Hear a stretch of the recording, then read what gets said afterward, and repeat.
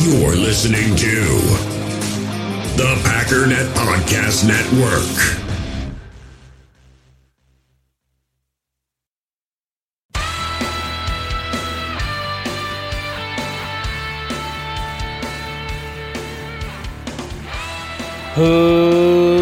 Ladies and gentlemen, welcome once again to the Packernet Podcast. I am your host and resident fanalist, as always, Ryan Schlip. Check us out online, packernet.com. Find me on Twitter, pack_daddy. Another day, another donut.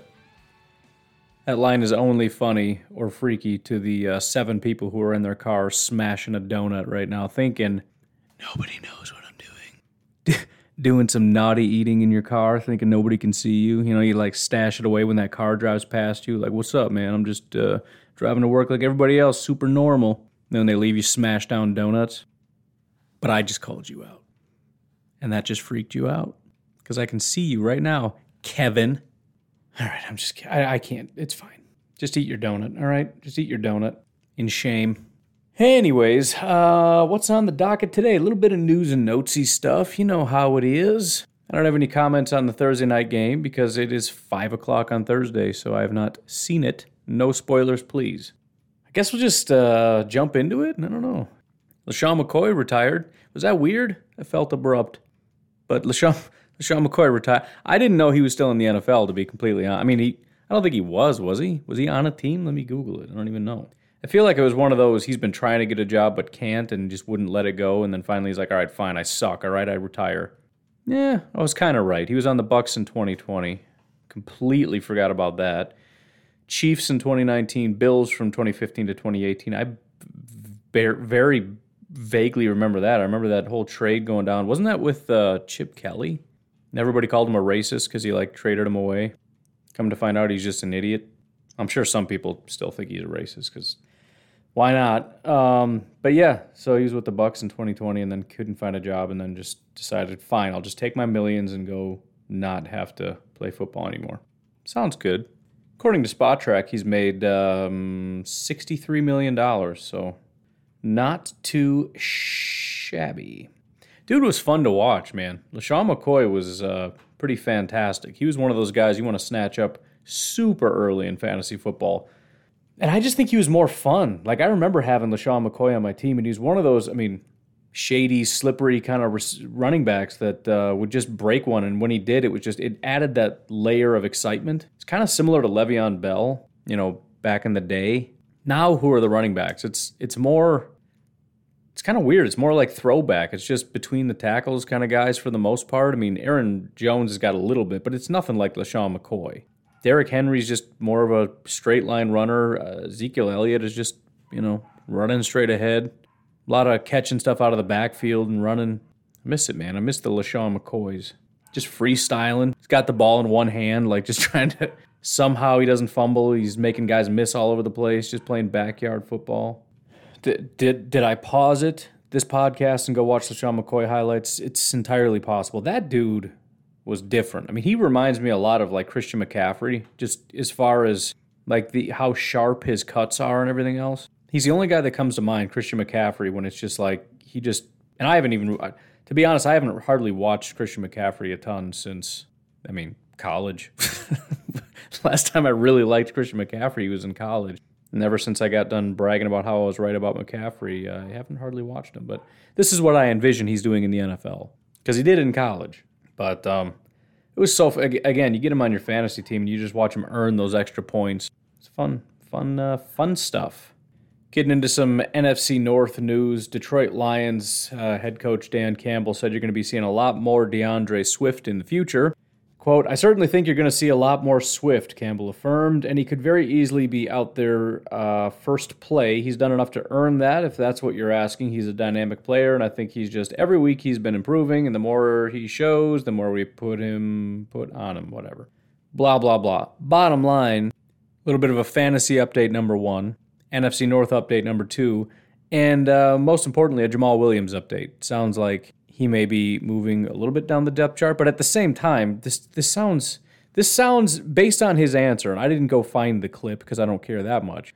This sounds a lot like one of those things where somebody asks a question, and then they answer the question in a sort of nothing kind of a way, and everybody runs with it. Like, dude, Swift is going to be getting so many more carries. I mean, he didn't have to say you're going to see more of him, and it certainly didn't have to say you're going to see a lot more of him, but he did. But he's mostly just talking about how great he is and, he's doing a great job and all that stuff, which he would say anyways, but I don't know, whatever. Hopefully Jamal isn't getting downgraded, but it is what it is.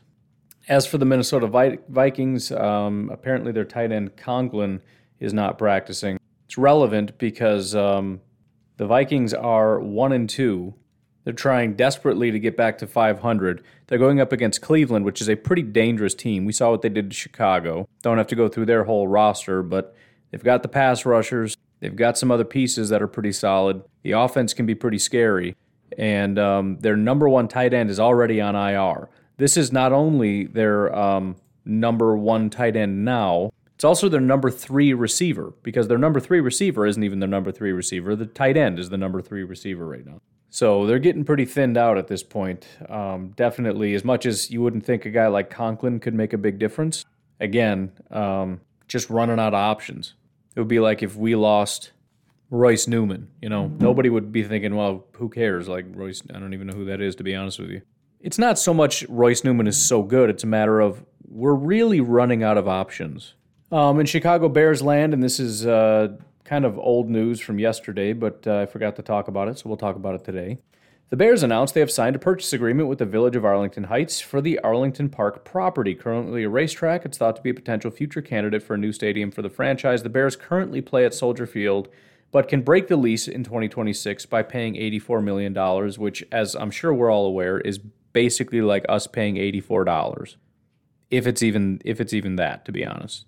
This is actually a pretty big thing, because I remember there was a lot of talk about this before. They were saying that they were going to purchase, I don't remember if it was this property or some other property, but it doesn't really matter. They were talking about it. And apparently there were negotiations, and the mayor of Chicago, Lori Lightfoot, basically called BS. Said this is a negotiating tactic and I'm not falling for it, and you guys just need to go away. I mean, not literally. I mean, you're going to stay, but you're going to do whatever I say, basically. And so the Bears apparently took that information and said, okay, bye, and went and bought this track. Now, this could just be a real big step in the negotiating, but at the end of the day, nobody likes Chicago. And no offense to anybody living in Chicago, but you guys don't deserve nice things. It's a terrible city. And it's a shame, because it's actually a great city. It's one of those things where I don't like Chicago, but then when I watch like documentaries about Chicago, I get nostalgic about it. Like I watched this thing with, I don't know, they're just talking about these little restaurants and everything. It just reminds me of my childhood. Again, I lived in the suburbs of Chicago, so I was a little bit outside, but it still has the same feel of what I grew up with. Plus, I was in Chicago once in a while doing different stuff, going to the museums and all these different things. And there is some history there, the music, the food, the everything.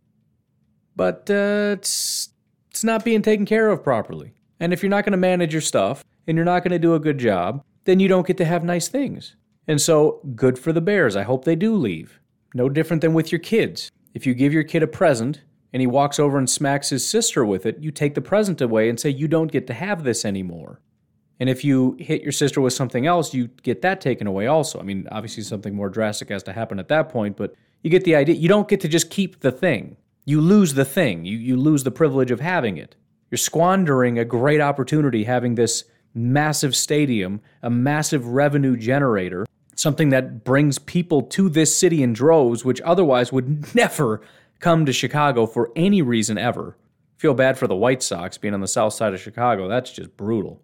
There's a part of me that loves Chicago, but at the same time, if you're not going to take care of it, then they should leave, and they should. And part of me hopes that by doing that, maybe they'll realize things are getting a little out of control. We should do something about this. But obviously, we all know that that's never going to happen. I'm sure the lost revenue will just be met with more tax increases in one of the most heavily taxed states in the country. We messed up, so you got to pay more. That's the Illinois state motto. It's also just a black eye to the franchise, You had to pack up and leave. It's just all culminates into how much you suck, and it just makes the whole thing makes me happy. Bears suck, Chicago sucks, ha ha ha. You can't even keep a franchise in that city. Packers have been keeping a franchise in Green Bay, Wisconsin. There's nothing in Green Bay. I've been there. There's nothing. There's a stadium. The only reason anybody's there. And a lot of people are there. But I don't know, it makes me smile. In other Chicago Bears news, apparently the head coach potentially could be relinquishing some of his play calling duties. Which, if you remember, a week ago, 2 weeks ago, whatever, I played that clip of a Chicago Bears YouTuber just losing his mind because I thought the whole thing was beautiful. Again, I like listening to the wailing and gnashing of teeth. Is that? I should know the thing, but I don't know the thing. It doesn't sound right, but I think that's it. Wailing. It's probably two different things. There's wailing and then there's gnashing of teeth. Okay, I think we got it. I enjoy it. But one of the things that they were talking about is you need to be a head coach. Not I'm a super genius, schemy play caller. You got to be a head coach, dude. You got other responsibilities. There are other things that a head coach needs to do that you need to be taking care of that you're not because you're busy like going through your play sheet. You're out there playing Madden. Like, dude, I don't want to manage people. I want to play Madden with real live human beings. Granted, sounds like fun. Actually sounds freaking awesome. But that's not what you got to do right now. And so, anyways, the Chicago Tribune believes Bears offensive coordinator Bill Lazor is more likely to call plays than Matt Nagy for Sunday's game against the Lions. This is just beat writer speculation, of course, but Brad Biggs is one of the best in the business. This is true, I've learned. The Bears had a similar meeting of the minds in November of that last season, and it led to more productive, albeit fueled by playing bad defenses run for the Chicago. Whatever. It should also be added that, I don't remember what the context was, maybe it's in my notes here somewhere, but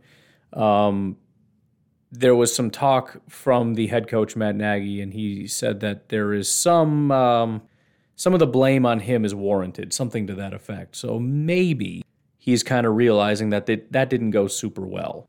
And maybe my head is very much on the chopping block, and maybe we need to start doing something drastic because I'm not going to make it through the season if this continues. On that note, Andy Dalton is limited still with a knee injury. There's still some question about who's going to end up playing. Justin Fields is also injured with a hand injury, but he was a full participant, so it sounds like he's going to be a full go if they decide to go in that direction, which, again, wide open at this point. I have to think that they really want Andy Dalton back. Well, there's two competing things. Number one, and I feel like if this was the case, you would have just said so, but they're in such a bad spot right now. And again, this is, and we'll obviously we're going to get into this more. This is a telltale sign of how you know that, at least from the Bears' perspective, and you can say they're a bunch of idiots and they don't know what they're talking about and it's Nagy's fault, all that stuff. You can tell they know that Fields is not ready because it would be so easy to just say Fields is the guy. Dalton is injured. This is your excuse. He already played a full game last week. Just keep doing it. Just say Fields has done enough to earn the job. They're not doing that. And so now they're in a situation where they're saying, I don't really know who's going to play. And it's like, well, Dalton's hurt. So, I mean, Fields is fine. Maybe you would want to play the guy you drafted in the first round. And they're just like, well, I don't know. I mean, it could be any of the three. Like, what do you mean three? Why would it be three? Is it maybe because Andy Dalton's hurt and they're contemplating maybe not even playing Justin Fields, dropping him down to QB3? But again, what a horrible situation for them to be in because they want to play Dalton. But also they know they're going to get crucified if they play Dalton because everybody else wants Fields. But they kind of know they can't play Fields. And so it would kind of be nice if Dalton was hurt because then they could play Fields and, just their hand is forced. But at the same time, there's a part of them that realizes they have a better shot if Dalton doesn't play to play Nick Foles. So, but again, that's almost an impossibility at this point, unless they just flat out come out and say Justin Fields sucks. Which, to be honest, if I'm Nagy, even if it's not entirely true, that might be your best bet if you're trying to just save your job. To just be like, look, we're going to call it like it is. I know my job is to come up here and be like, everybody's great and everyone's doing a great job. That dude is not good. He's not ready. I didn't freaking draft the guy. Go talk to the GM about drafting the guy. I didn't do it. I'm just here trying to figure out a way to win with the pile of garbage that the GM gave me to play with, which is kind of crazy, by the way, to be completely honest. Matt Nagy gets all the hate. Ryan Pace is the guy that ruined this team. Look at how bad everything's gotten. Look how much they have no quarterbacks right now. Their offensive line is terrible. They have no tight ends. The defensive line is getting worse every single year because, that's what happens when you get older. Akeem Hicks is a year worse and Khalil Mack is a year worse. They're still fine. They're still good. But we lost Trevathan. We lost all our corners. The safeties are barely mediocre, if that. It's getting worse every year. And Ryan Pace just apparently takes no heat because everyone hates Nagy so much. And probably because the offense is so bad, people don't even notice the defense is getting worse. And so we can just pretend that the defense is still elite. And if the offense was just good, and by the way, the offense is fine. We got Allen Robinson, who's a freak, and we got this great running back. And, offensive line could be a little better, I guess. But, if we could just play Fields and we had a coach, this is such peak denial. If we just had a coach that knew how to call plays better and scheme better, because Fields is obviously a freak, then Fields to Robinson and this great rushing attack and this elite defense, we would win a Super Bowl. Rather than just acknowledging the biggest problem, and I'm not trying to defend Nagy necessarily, but he's taken 100% of the heat, when in reality, there's a lot of heat to go around. And I would say more than 50% of it has to do with the actual roster, which would be Pace's fault. But anyways, it's a heck of a soap opera, and I'm pretty excited about it. My guess is that Justin Fields is going to play again. I don't know. If Andy Dalton's healthy, I think that they play Andy Dalton, but I also think maybe they don't rush him back. But then there's also a part of him that really doesn't want Fields to play because they know he's bad. And I don't know, man. It's a weird thing, but it's just fun to observe it from afar, not really, really caring. Because the only thing I care about is I just hope that they don't become good. And so far, I am less worried about Fields already than I was about Trubisky in the past. Because with Trubisky, there were two things on my mind. Number one, there's always that concern that maybe this year he'll be good, which maybe next year with Fields it'll be the same thing. Like maybe he takes that second-year leap. I don't know. But on top of that, Trubisky at least showed something. He showed some penchant to do some things. In fact, one of the things he actually did quite well was hit those deep shots. And if nothing else, he was like a really bad version of Matt Stafford. I mean, he would just play poorly, and then all of a sudden he'd nail, just absolute right in the basket, a 40-yard dime. And it's like, oh, shoot, are we about to lose to the freaking Bears? I hope not. So you just worry about that. If he's just kind of in the zone a little bit and minimizes his mistakes, we might be in trouble here. Fields has shown zero things, so I'm just not concerned.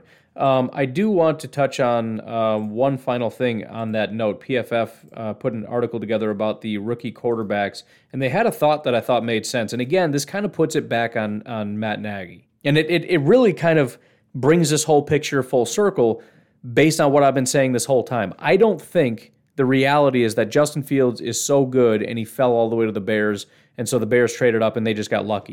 I think the Bears are desperate.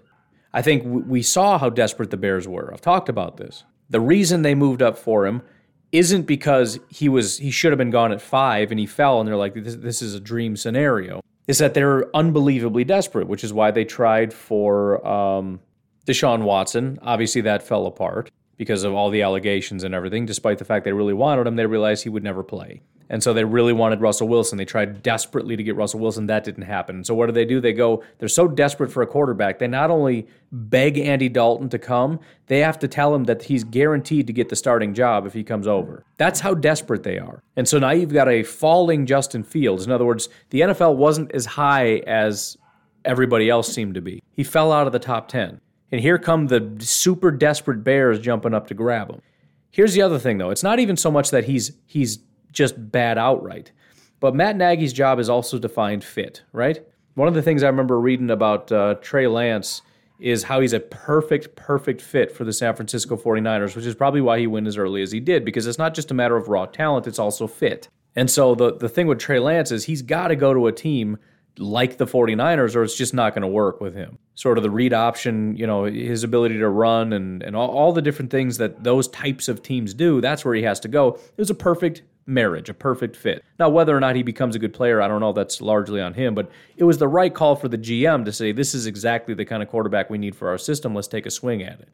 The opposite is true with Fields. And again, PFF kind of pointed this out. They did an article kind of just going over how he's been doing so far. I just want to read a little bit of this. Yes, we're talking about Justin Fields again. Listen, the other part of this is I just take the news that's available. I want to talk more about the Vikings and the Lions. Nobody's talking about them because nobody cares. Everybody's talking about Justin Fields. So I'm just reading news as it comes across, and it's interesting to me because I'm already talking about it. Here we go. Ready? You don't need me to tell you that quarterback is not the same as any other position on the football field. While a rookie receiver can get by simply knowing his own role in a given play, a quarterback has to know everyone's role, and there's absolutely no shame whatsoever in saying someone isn't ready. With the talent around Fields and the way the offense was schemed Sunday, Fields should not have been under center.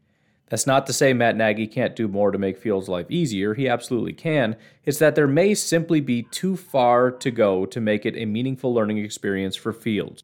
So this is a two-part thing. They're saying, number one, there isn't the talent around there to kind of make this thing work, right? He doesn't have the offensive line. He doesn't have the wide receivers. He doesn't have all this stuff. But also, he's got too far to go. He's got too much to learn. He's too far away from being ready to run any offense, but also specifically this offense. Continuing on. He was under pressure on over half his dropbacks despite a reasonable 2.84 average time to throw and took 9 sacks. For as overmatched as Chicago's tackles were, Fields has to help them out as well. He came from a vertical passing offense at Ohio State that forced him to sit and let routes develop downfield behind a talented Buckeyes line. Now he's being asked to hit rhythm throws when his back foot plants on the turf, and he's not pulling the trigger. Again, I told you, it's not a coincidence that the Bears have almost never, maybe in their history, given up 9 sacks. It's also not a coincidence that when they showed the list of quarterbacks that took the most sacks, it's all very inexperienced, very lacking in talent type of guy. There's a reason things like this happen, and no, it's not just because they didn't scheme it. There's all kinds of coaches that have been terrible at scheming and not scheming against Myles Garrett, and they don't give up 9 sacks. Matt Nagy has been coaching in the NFL for how many years? Has he ever given up 9 sacks? The idea that we just assume he just had such a bad day that it's absurd. Part of it is Nagy. Part of it is the offensive line. But Fields also has a lot to do with this. And the fact of the matter is there was some scheme stuff. And he didn't pull the trigger. And they showed some clips in here. You can go to PFF. This is the free article. I'll read it, but then there's a visual here as well that I can't really help you with because this is a podcast. But also the general theme makes a ton of sense. Number one, he's behind one of the elite offensive lines in football, so he's gotten used to being comfortable in the pocket. Beyond that, the system he's used to is long, slow developing plays. He's got time to stand there, wait for the routes to develop, and then hit them as they come open. Now it's again, they developed a plan to get guys open quick, and this next one here, let me just read it. It says, Fields has a clear window on his first read to Darnell Mooney on the glance below, but inexplicably turns it down. And you can see in this, Darnell Mooney hits a very quick slant. He's open.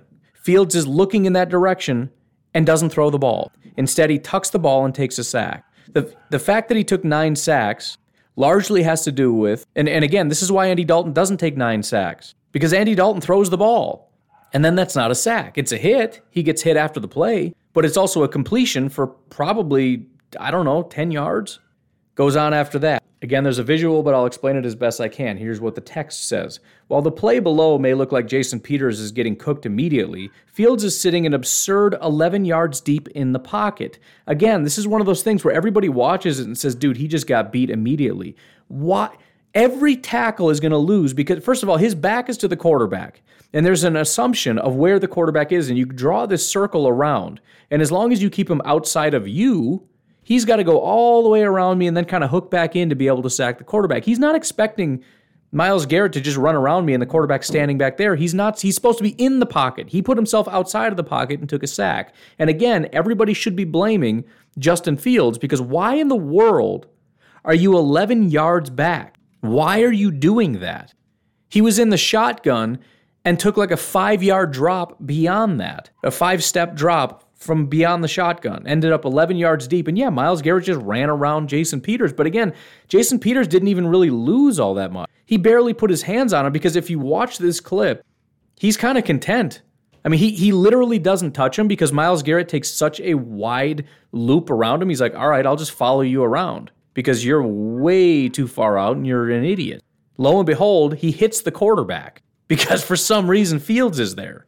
Goes on to say offensive linemen are coached to form a standard pocket at 7 to 8 yards behind the center. Again, as long as he's outside of 8 yards, I'm doing my job. And if he's going to keep himself outside 8 yards, he's an idiot, and I just won this rep.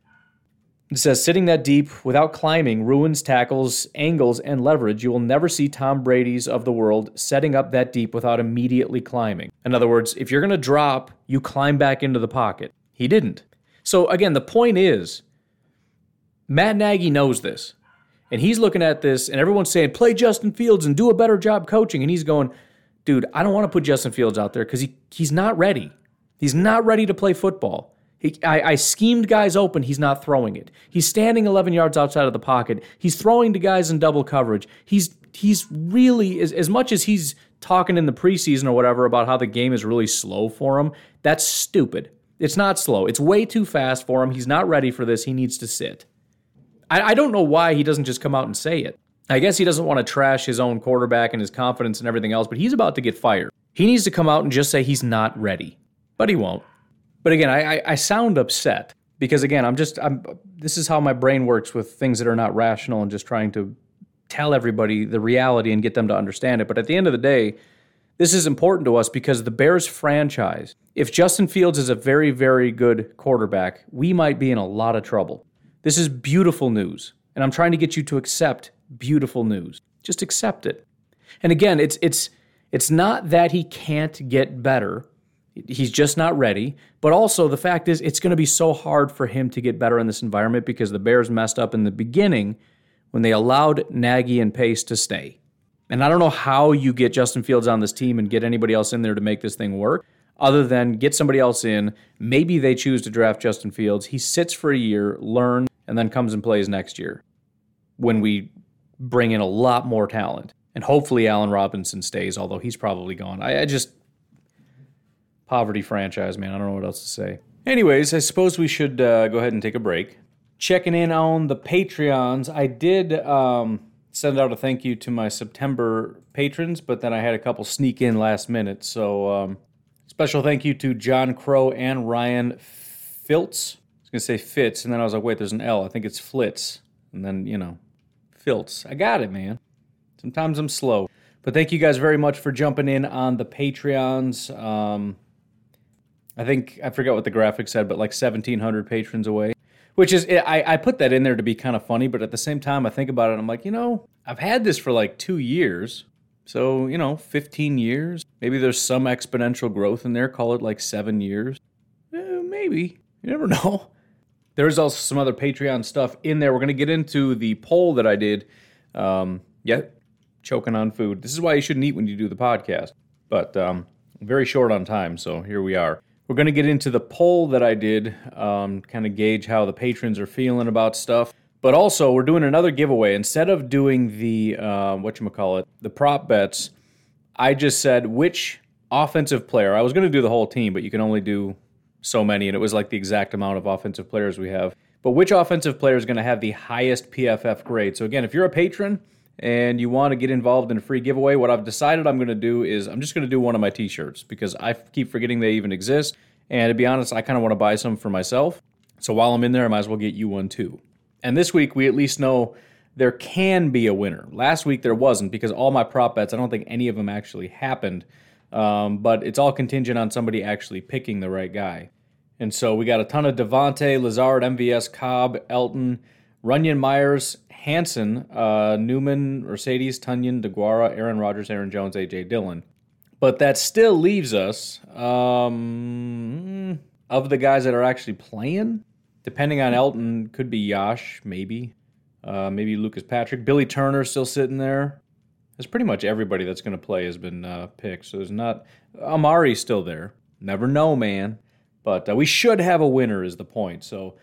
if you are a patron, 43 people are involved so far, so we've got another like 220 that are more than welcome to join in and, maybe win some stuff.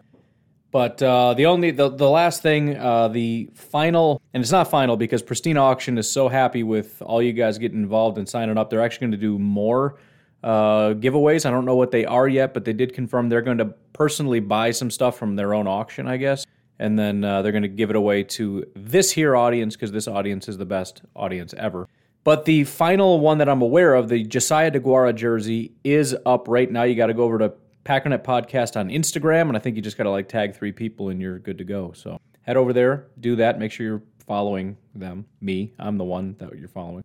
And that's it, and we'll do that giveaway. But why don't we take a break? We'll come back. We'll talk about some Packer stuff. All right? All right.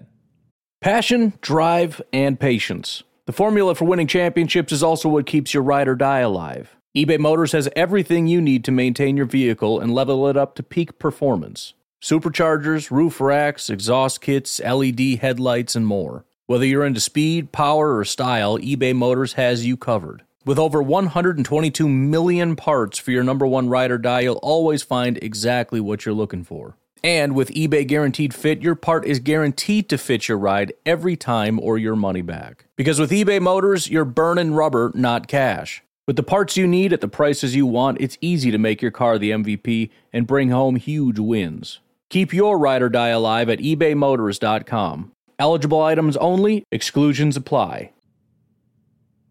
We all have smartphones, and we all know they're pretty amazing, but they also can be amazingly distracting, especially when we're around other people. So US Cellular wants us to reset our relationship with our phones by putting down our phones for $5.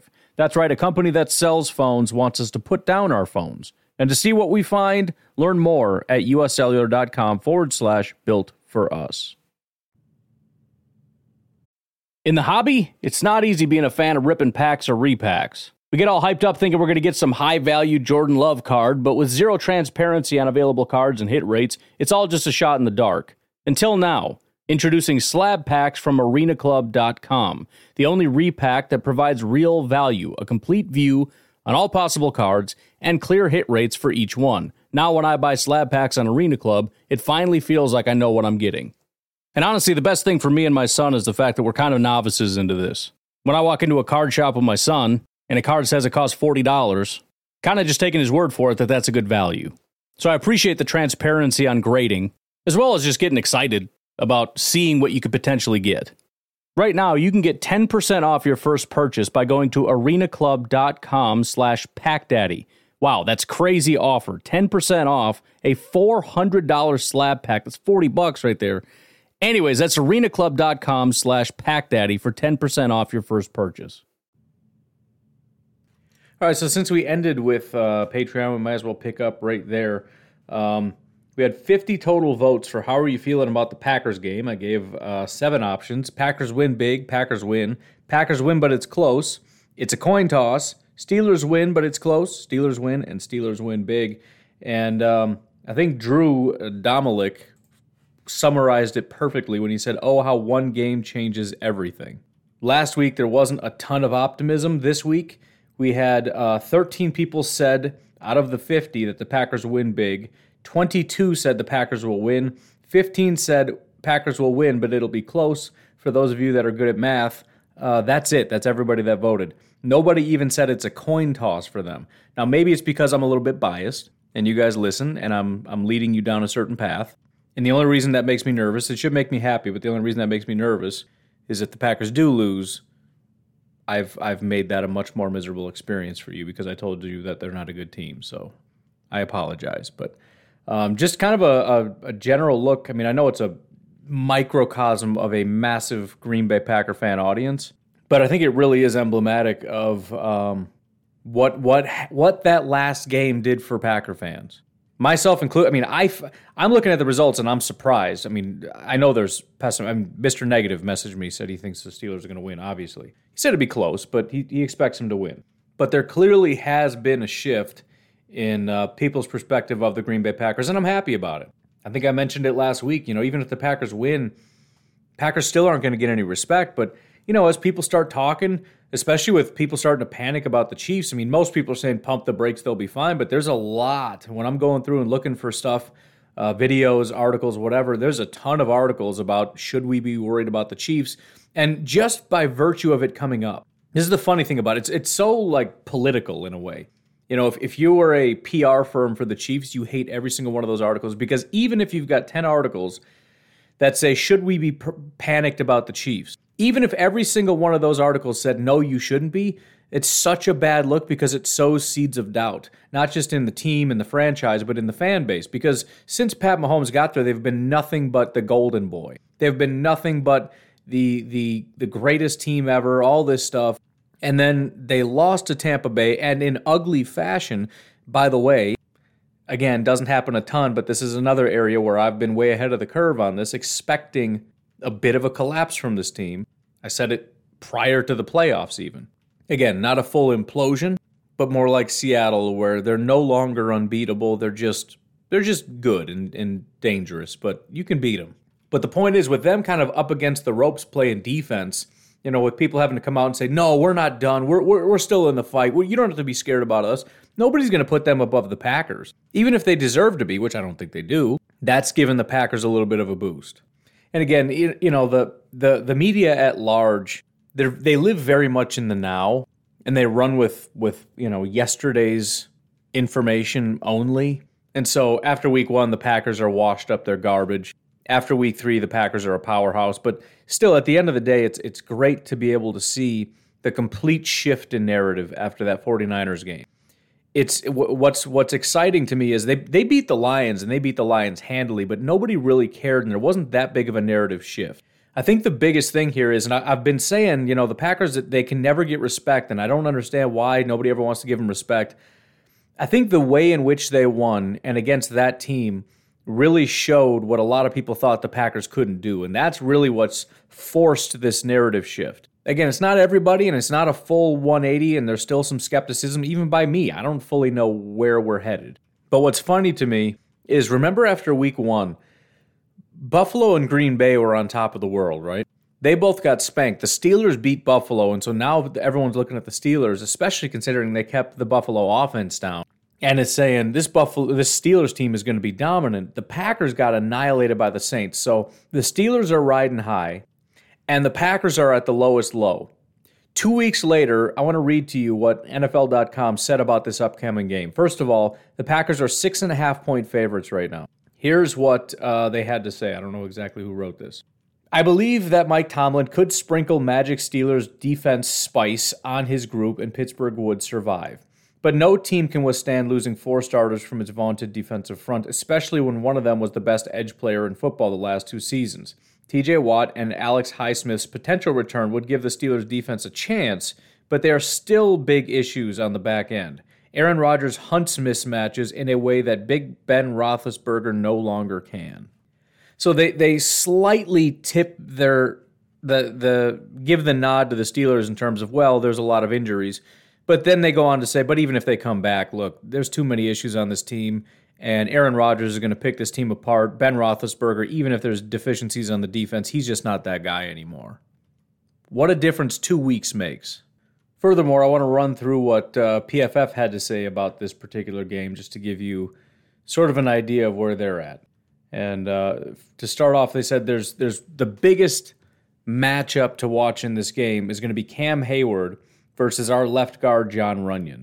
They said Hayward has arguably been the best defender in the league early this season. He's the highest graded defensive player through 3 weeks and is the only defender with a 90-plus grade as a pass rusher and a run defender. Hayward spends a lot of time lined up over the left guard, which means Runyan should see a lot of him in this game. Runyan has done well in place of Elton Jenkins after playing only sparingly as a rookie. He's allowed just 2 hurries on 67 pass blocking snaps, and his 78.5 pass blocking grade is the best mark on the Packers' offensive line over the past 2 weeks. Their final note is that Najee Harris has been too big of a component of the Pittsburgh Steelers offense, which is staggering to me because, again, Najee Harris hasn't been doing all that good of a job. And they have a Hall of Fame quarterback, I guess, probably. And a couple relatively big-name wide receivers that should be able to do things, but apparently the Steelers have said, nah, man, you just run the ball all the time.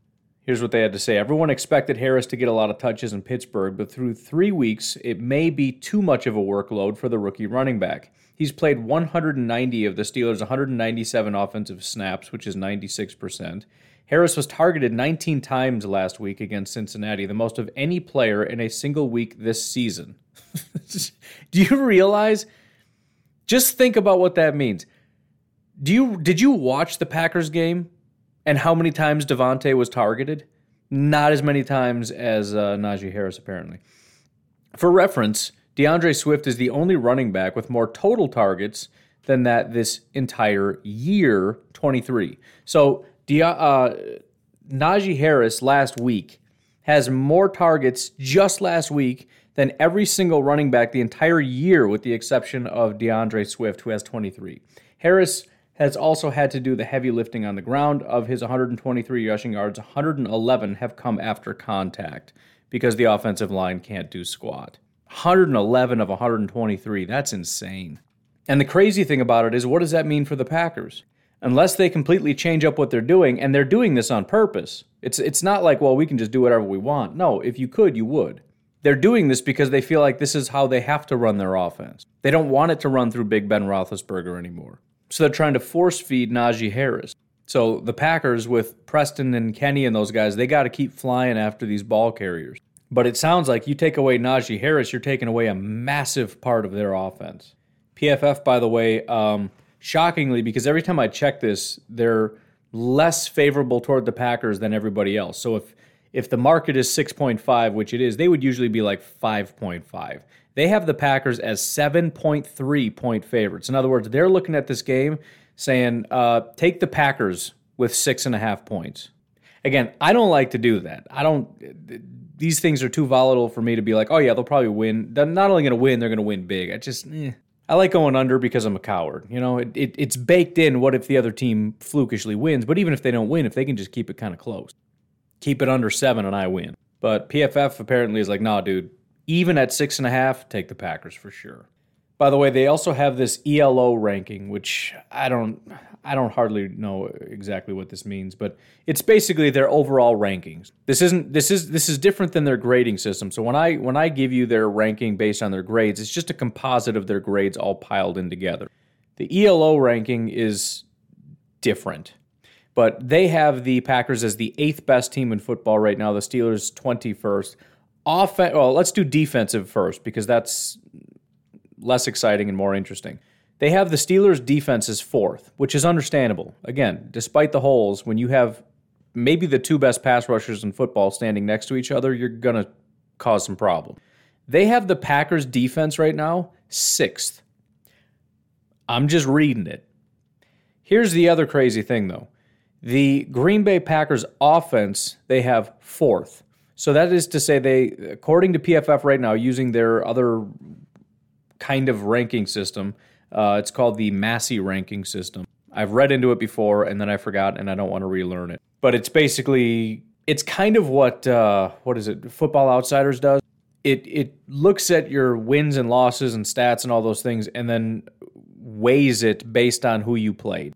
But anyways, the Packers' offense is 4th. The Packers' defense is 6th. The offense for the Steelers, they have dead last. So again, everybody that wants to argue with me, and this Steelers fans refuse to listen to me, and eventually you guys are going to start listening to me. You're just going to have to. I was right about the Bears declining. I was right about the Bears the second time. I was right about the Vikings when I said Yannick isn't going to do jack squat. I was right about Matt Corral. I told you this offense wasn't any good. Right now, PFF has them dead last, 32nd. I was saying that last year in my NFL draft videos when I was saying you guys should get offensive linemen, you should get wide receivers, you should get tight ends, whatever, you got to fix the offense. Steelers fans hated me because they insisted they had a good offense. Dead last. Anyways, finally, I want to end with one more question that snuck in on the question thing on Patreon. This via Mr. Kyle Burnson. So we've heard a lot about getting our players to 17 games. After listening to the pod today about having few formations, is this why? Are they showing nothing because it's a long season? Are they holding Z and Cobb back? Are they not showing much on defense for the same reason? Well, we do know for a fact that they do hold things back as much as it seems like a ridiculous proposition. You know what I mean? Like, they're obviously not holding anything back. Well, watch teams in the playoffs. They start going crazy. Right, Nick Foles catching a touchdown in the Super Bowl. It's not like they were running that twice a week anyways. No, they saved that for that day. As far as the formations, I honestly think it has more to do with really just slowly starting to unravel this offense. And I know that seems silly because it's like, all right, we're in year 3. But remember, this is an entirely new offensive line. A.J. Dillon is still kind of halfway up to speed. Amari is not really ready to go. Randall's been around forever, but he's never been in this system. And, we witnessed in week 3 was the first time that the offense really got into a rhythm and really started to feel comfortable. So I think it was really just a matter of let's keep it simple. Let's try to get everybody acclimated, get everybody comfortable. And now that they did that, now let's slowly start to open it up. And I think we will. And the same with the defense. I think we saw how unbelievably difficult this was week 1 for our defense. They didn't know what they were doing. The miscommunications were through the roof. Week 2, we saw it get a little bit better. Week 3, we see it get a little bit better. So before you can start flying all over the field and doing crazy creative stuff, you just got to be able to execute the basics. So in a sense, are they hiding it? Yeah, kind of. But I think we maybe would have seen a little bit more if Matt LaFleur felt we could do it. But it's going to have the same effect either way, whether it's hiding it or comfort. You're going to see a slow unraveling of these things over the course of the period. That's just my thought as to why. Anyways, I'm going to leave it at that. You folks have yourselves a fantastic day. I will talk to you tomorrow. Have a good one, and bye-bye.